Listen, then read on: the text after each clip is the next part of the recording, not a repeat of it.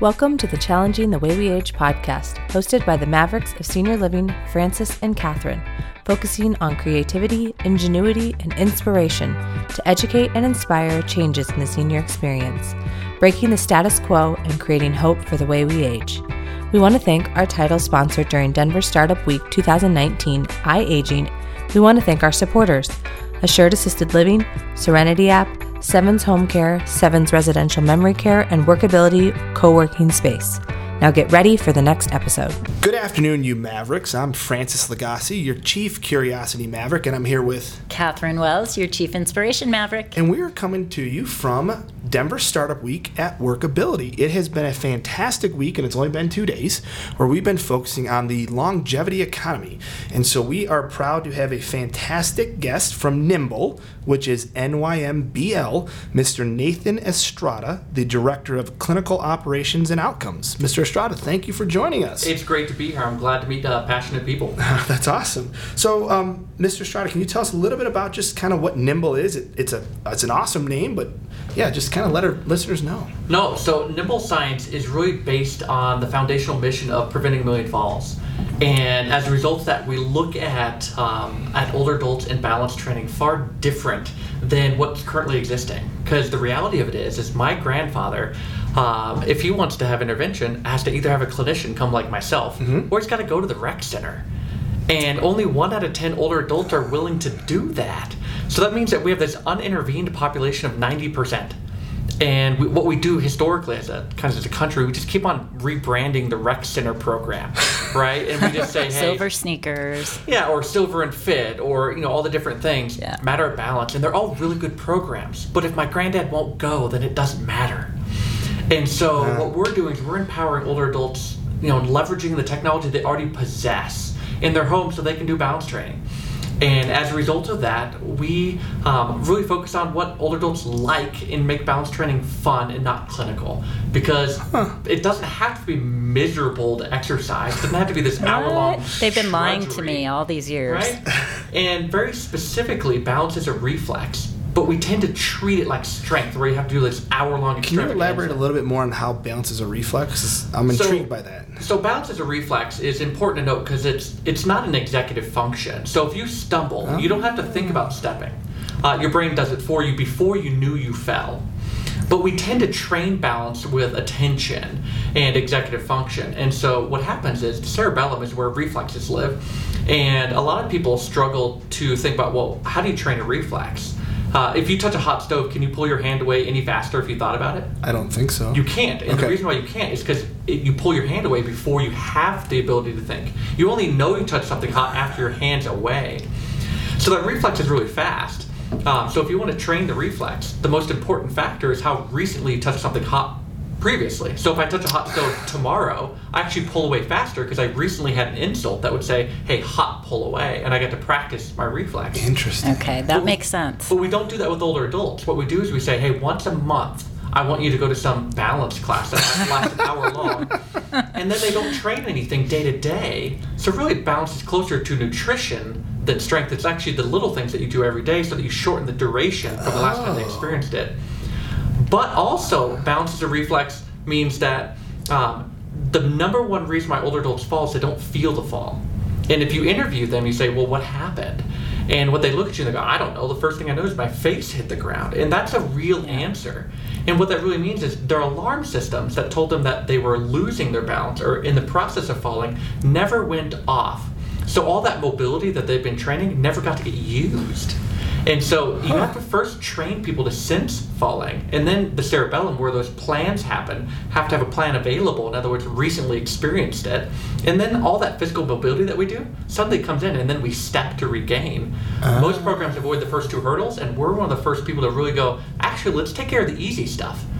I can train you how to sense yourself falling so that next time it happens, you have a quicker reaction. Because the speed of reaction is far more important than how Olympic and powerful you are. True. Because it's just a step, right? That's true, yeah. And how do you do that? What does it look like when you're doing this? So what that looks like is you can't allow the brain to cheat. And the brain is super good at doing it wrong, right? And if you give someone a choice and you say, I want you to do balance, they love to focus on it. They love to think about what their ankles, knees, and hips are doing. So what we do is we take away that option and we give them a cognitive challenge that eats up their bandwidth. So, like, for instance, if I had you stand on one leg and I had you do something silly like count backwards from 92 by 7s, it would take enough thought for you that suddenly your cerebellum would take over that physical action of weight shifting and keeping your balance while you're distracted. So we pair a cognitive challenge with every physical challenge, forcing you to do the right pathway, which is when I'm distracted, I still have to control my balance. And so when you look at older adults and they fall far more often because of distraction and not focusing than they do on their physical ability. It's not like gravity finally won and they melt to the ground. No, they stumble on something silly while thinking about something else, and they don't have the cognitive bandwidth to do both. And sometimes the brain makes a bad decision to focus on the distraction. So rather than avoid that, why don't we just tell older adults that's something you can improve? Right? We don't have to give in. Okay, you can't walk and talk, and you go to a doctor, and his first reaction, well, don't do that. And I say, and my first reaction is fire your doctor. And here's why, is the minute you stop challenging your deficit is the minute you accept that as the new normal. Oh. And that is not empowerment. That's actually accepted decline. Oh. And why would we ever put that? Instead of, if you can't walk and talk, why don't we practice smaller versions of that and regain the ability rather than avoid it out of fear? Wow, that is powerful. That is really powerful. That is the money quote right there. Yeah, that follows exactly what we've always talked about, is challenging how we're aging. Quit accepting the status quo. There's nothing normal about it, and there's nothing normal about falls. No. Right? Most falls are preventable. Only a third of older adults fall every year. We assume it's everybody. And as a result of that, it's frequent enough that we've normalized it. Everyone goes, well, if I fell, well, so did my friends fall, right? So that almost like a badge of honor, would you call it, maybe? Like, oh, I fell, my friend fell, cool. Well, I think it's an acceptance, and it's an appropriate acceptance. Okay. Right, like I'm not the only one. I'm not the only one. My friend fell. And it makes me feel better about that. Yeah. But then what happens is when you normalize it, well, then I don't have a problem. I'm just normal. Why would I intervene? That's also why it's toxic to screen for falls. So what happens when you tell an older adult they're not at risk for falls? They fall? No, they have no motivation to intervene. They don't have a problem. Do you prevent anything by telling someone that they don't have a risk? No. Okay, so I have a question. I have an elderly father, and he is at high risk for falls, and they tell him that pretty regularly at the place that he lives. Which is terrible.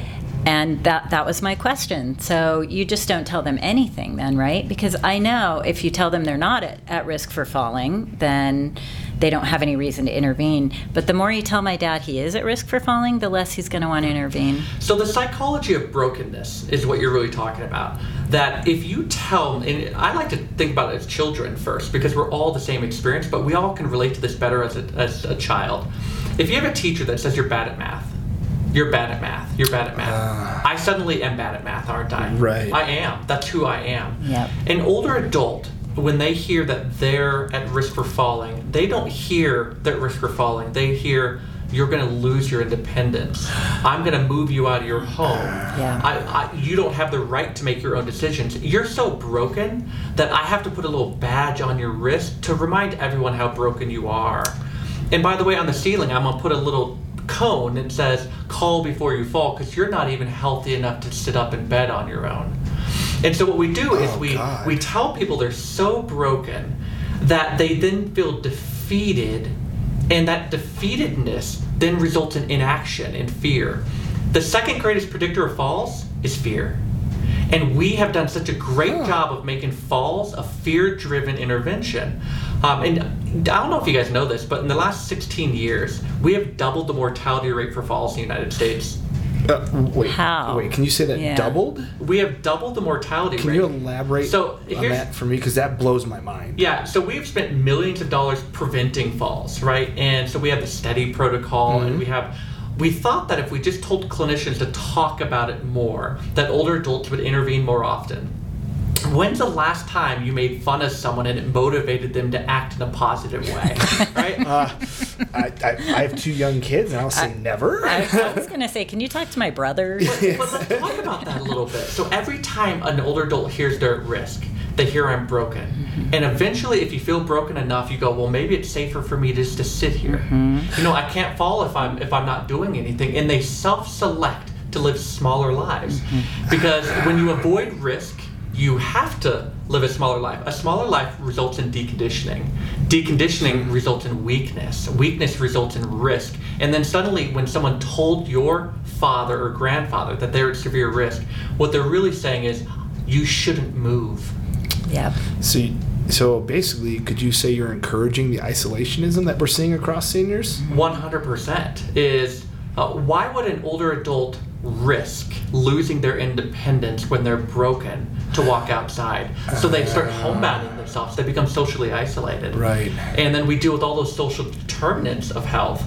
And so, we talked about that doubling. And at 75 and above, we've doubled. And there's almost a direct correlation of when we started investing in the conversation of risk, that's truly when the psychology of brokenness elevated, and then people started homebounding themselves, and then suddenly we have, you were safer falling 10 years ago than you were today. You're twice as likely to die from a fall today than you were. What's the increase in death likelihood? Why are we seeing that? So when I look at it, it's really intriguing. When you remove danger from someone's world, which is the current strategy, right? You're broken, you're a high risk, and by the way, take away all your throw rugs. Let's make sure that you don't have any danger in your life. Let's put a grab bar everywhere. And by the way, steps, maybe those aren't appropriate anymore. When you remove the stimulus, you actually removed any of the ability to tolerate it. So here's a good example. Show me an environment without any trip hazards, and I'll show you an environment where no one lifts their feet anymore. Why would you lift your feet? There's no need to, because there's no consequence. You don't trip on anything because there's nothing trippable. So when you sterilize the world, you leave people unprepared for the world that actually exists. The only world they can exist in is their sterile environment, and that's not very big, is it? It might be their bedroom, it might be the kitchen, it might be the bathroom, and then suddenly everything outside is dangerous. And by the way, you're broken, and any moment now you could fall, and then you're going to lose your independence.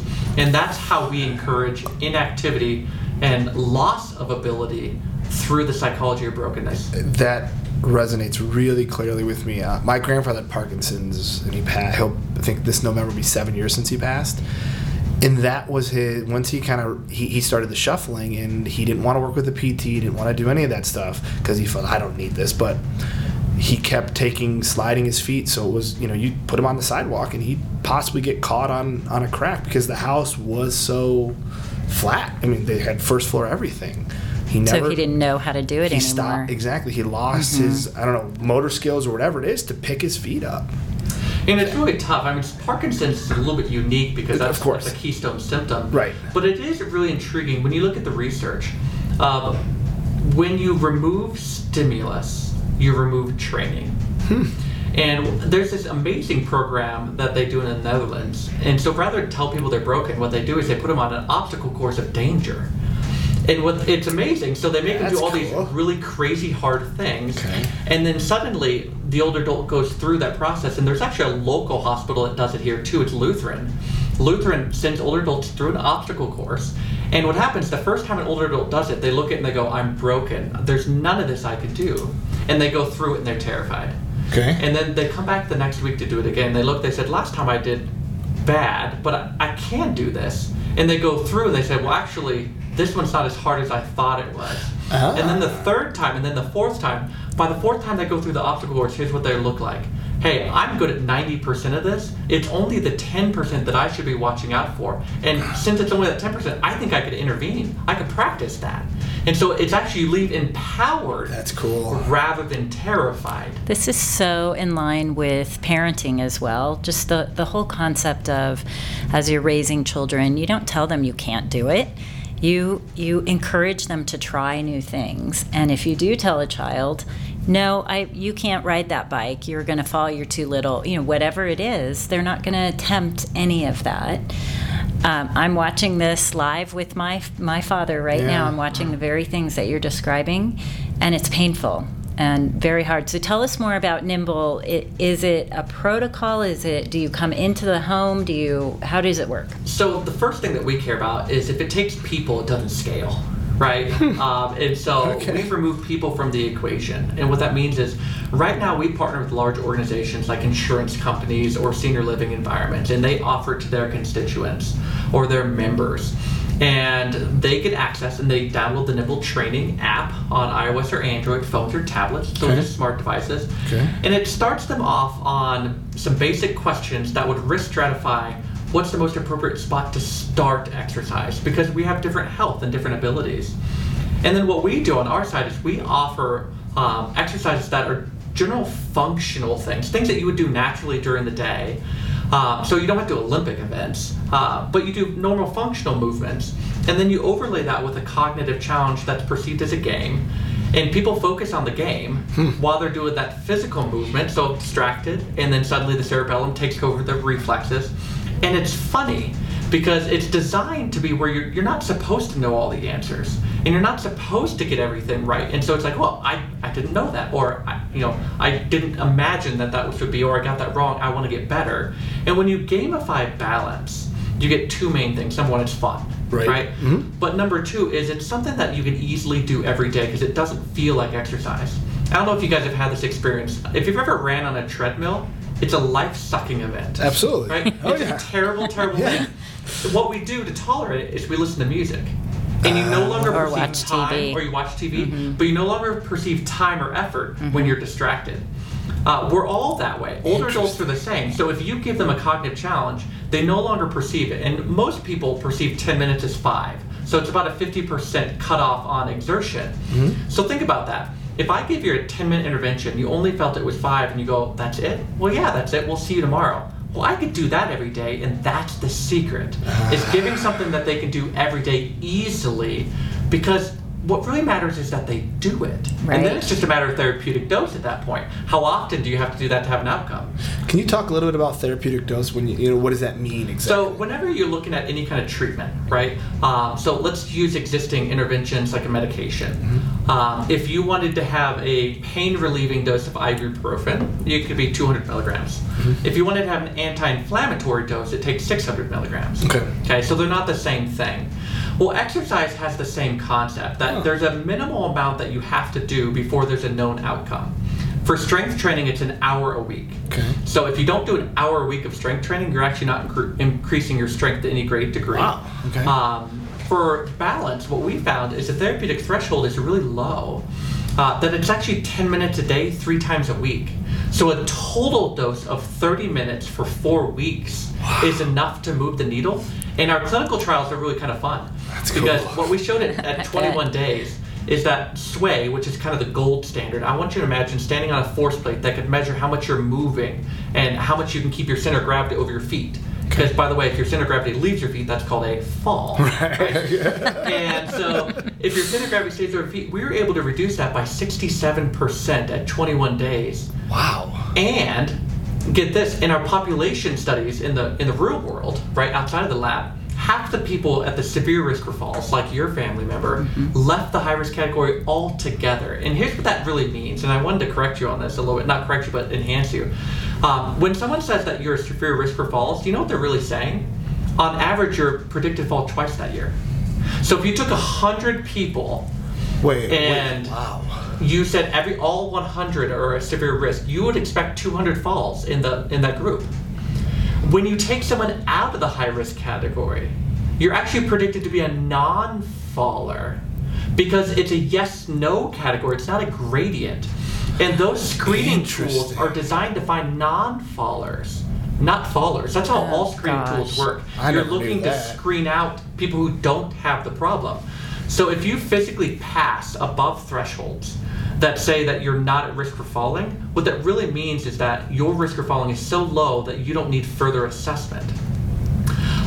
So our standard is we want to see how many older adults we can get that were in the high-risk category and make them physically perform out of that category 30 to 60 days later, because in our minds, that's 2 falls prevented, and that's how we're going to get to 1 million. That's awesome. We need to raise the level of awareness on this conversation right here. We need to keep talking about it. How are you getting the word out to people? So right now we partner with senior living organizations because here's what we found. As much as I would like to say everyone is altruistic and wants to solve falls, let's have a really honest thought that if you're fee for service, when people fall in their own home, hospitals make money. I know that's a terrible thing to say.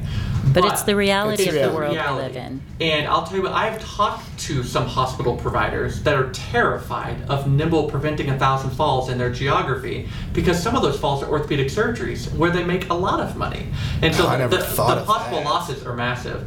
So what we do is we work with at-risk organizations where there's consequences of the fall. And there's two main ones. Senior living, when someone falls, 1 in 5 falls is an injury. And an injury is classified as a fracture or a head injury. Okay. So if 1 in 5 falls in that environment is a fracture or head injury, how many of those people are still living there after? They move out. I'd say a lot move out, I'm guessing. And the acquisition cost for a senior living environment of one new resident is about $5,000 plus 1 month's rent. And so that's a significant financial hit. Every time someone falls, breaks a hip, and moves out, what we don't realize is that senior living just took an $8,000 to $9,000 hit of recouping that person and getting someone new to move in. So we partner with them and say, wouldn't it be nice not to have that? Where you don't have people falling as often and you don't have the move outs. You could keep the people you have today because it's cheaper than finding new ones. True. So that's the first one. And by the way, you're helping improve quality Yes, of and life. I agree. But what I found is that selling quality of life is a hard ROI. I understand. They can't track it, right? Yeah, you can't. And it's actually intriguing because most people struggle with the whole idea of preventing falls because how do you measure something that doesn't happen? Yes. Right? So then what we do is we go to the payer market and we say, you know what? We've committed that older adults shouldn't be paying for their preventative measure when other people profit. So here I'm going to say that a different way. I think I know what you're saying. If your insurance company saves $2,500 every time you don't fall, why would your insurance company not pay for programs for you? They should be obligated because they're the people at risk. And by the way, that's the price of a fall for an insurance company. $2,500? $2,500 whether you're injured or not. Every fall costs, and that's just hospital cost. When you take post-acute costs like rehab and home health and all those fun joys, it's over $5,000 per fall. And if you had surgery in there, is that even more? Oh, well, I mean, the reason why it's so high is because 1 in 19 falls is an orthopedic surgery. 1 in 19? 1 in 19. Wow. So think about that. Is if you have 20 falls, one person had an orthopedic surgery, okay? 4 of those people had a significant injury, and by the way, 3 of those people went to the ER.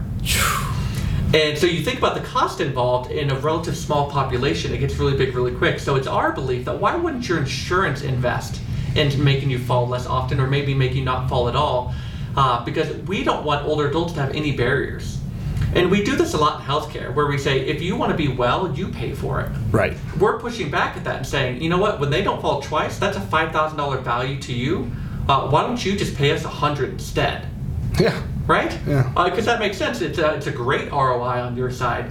And so we are launching in 3 medical advantage plans for Medicare in Congratulations. 2020. It's a long sales cycle, so it's been really exciting. Can you tell us the name of those, or no? Are you not able to yet? Well, no, I think I can. So we'll be in 3 Cigna plans. Oh, cool. And then we'll be in a Blue Cross plan as well. That's awesome. Congratulations. That's huge. Yeah, it's a big deal. It's how we're going to get to $1 million. Yeah. So can I ask, how are you seeing this for cognitive impairment? You know, is there a point with, you know, obviously at this most recent stat I heard, I think this is right, I don't have it in front of me, is about 85% of those moving into assisted living have some type of cognitive impairment. How does this work with someone that has a form of dementia? So obviously dementia is a continuum, right?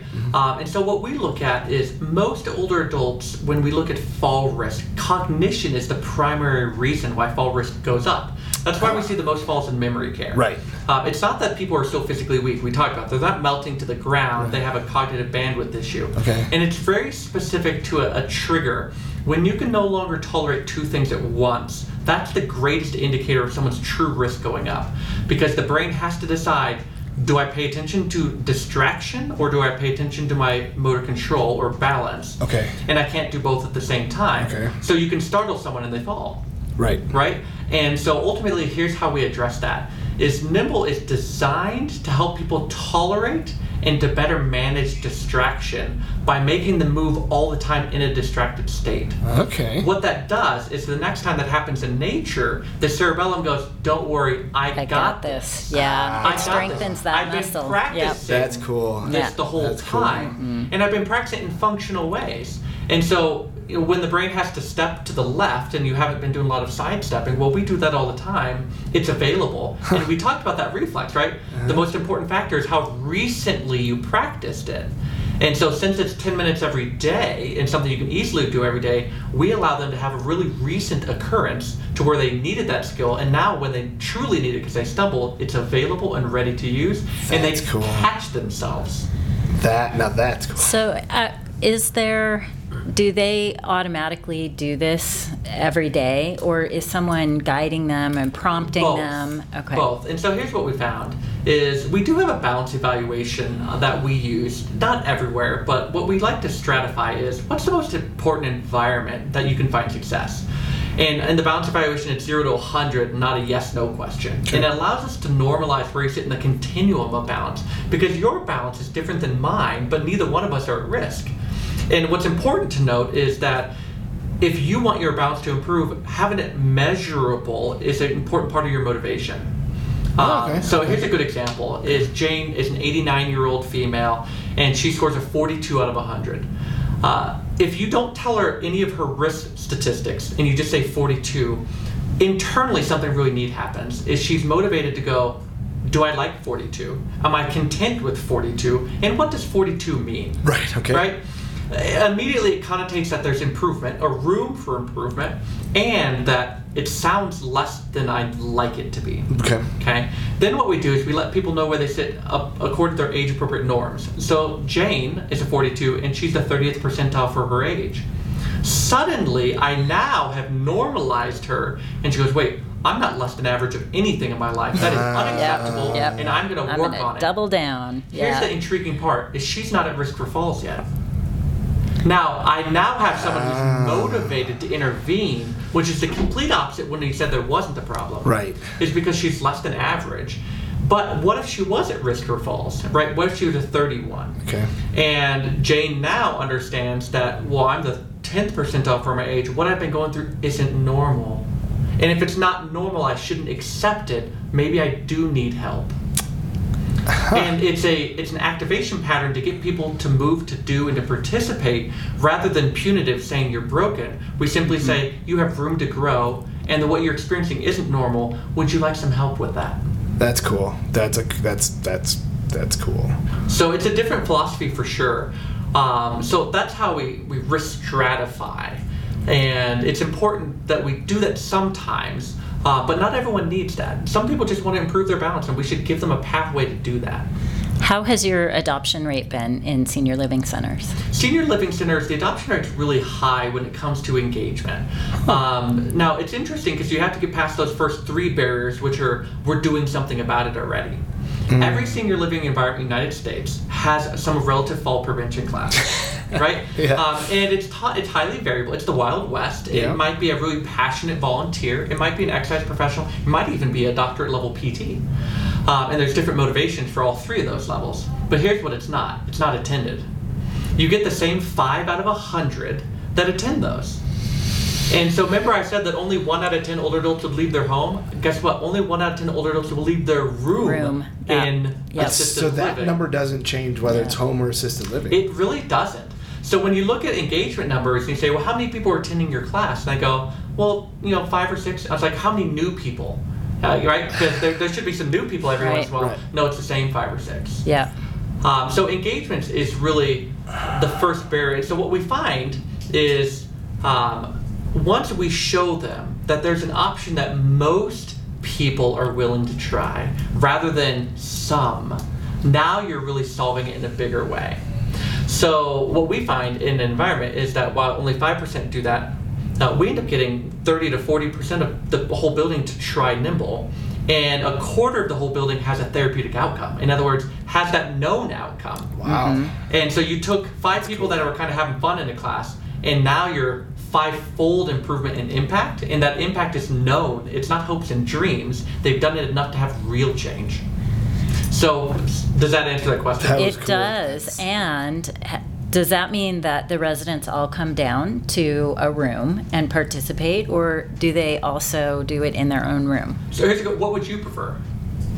So that's the question, right? What's their preference? What's their preference? Thanks for listening. The Mavericks want to hear from you. Visit us on Facebook and Instagram.